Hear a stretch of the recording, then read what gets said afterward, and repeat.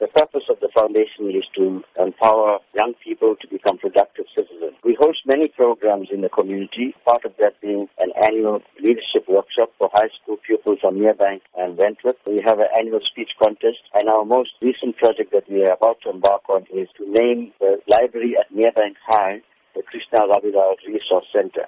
We also have a full-time staff member and an office. So in order to sustain our programs and the office, we're having this fundraising dinner and dance this Friday at the Enchanted Gardens at 6:30 p.m. What can be expected at the event? We're very excited about this fundraising project because the guest speaker that we have is Deputy Finance Minister, SABC Jonas. He is a man of integrity. He has shown that he is not corrupt. He's shown that he cannot be bought.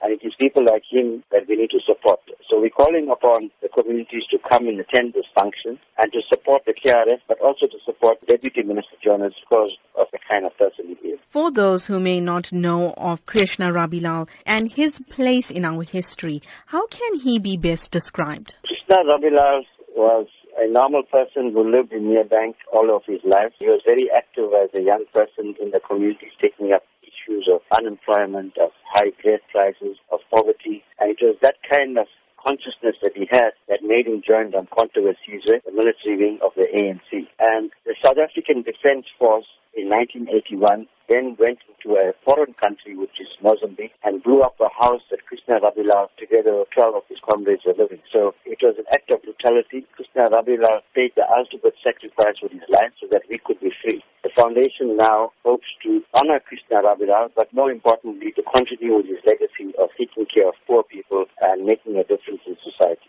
Going forward, what are the foundation's plans? We want to have regular monthly meetings with young people from the community of South Durban. We want to start off sports and cultural activities for them so that they become active and join an organization like the KRF. Krishna Rabilal, he attended Merebank High School. He was an excellent pupil. He had an A for maths, a higher grade. But because he failed Afrikaans, he couldn't get entrance into university. So we want to, through this library and the resource center, pass on the legacy of Krishna Rabilal. Future generations of young people must know who he was.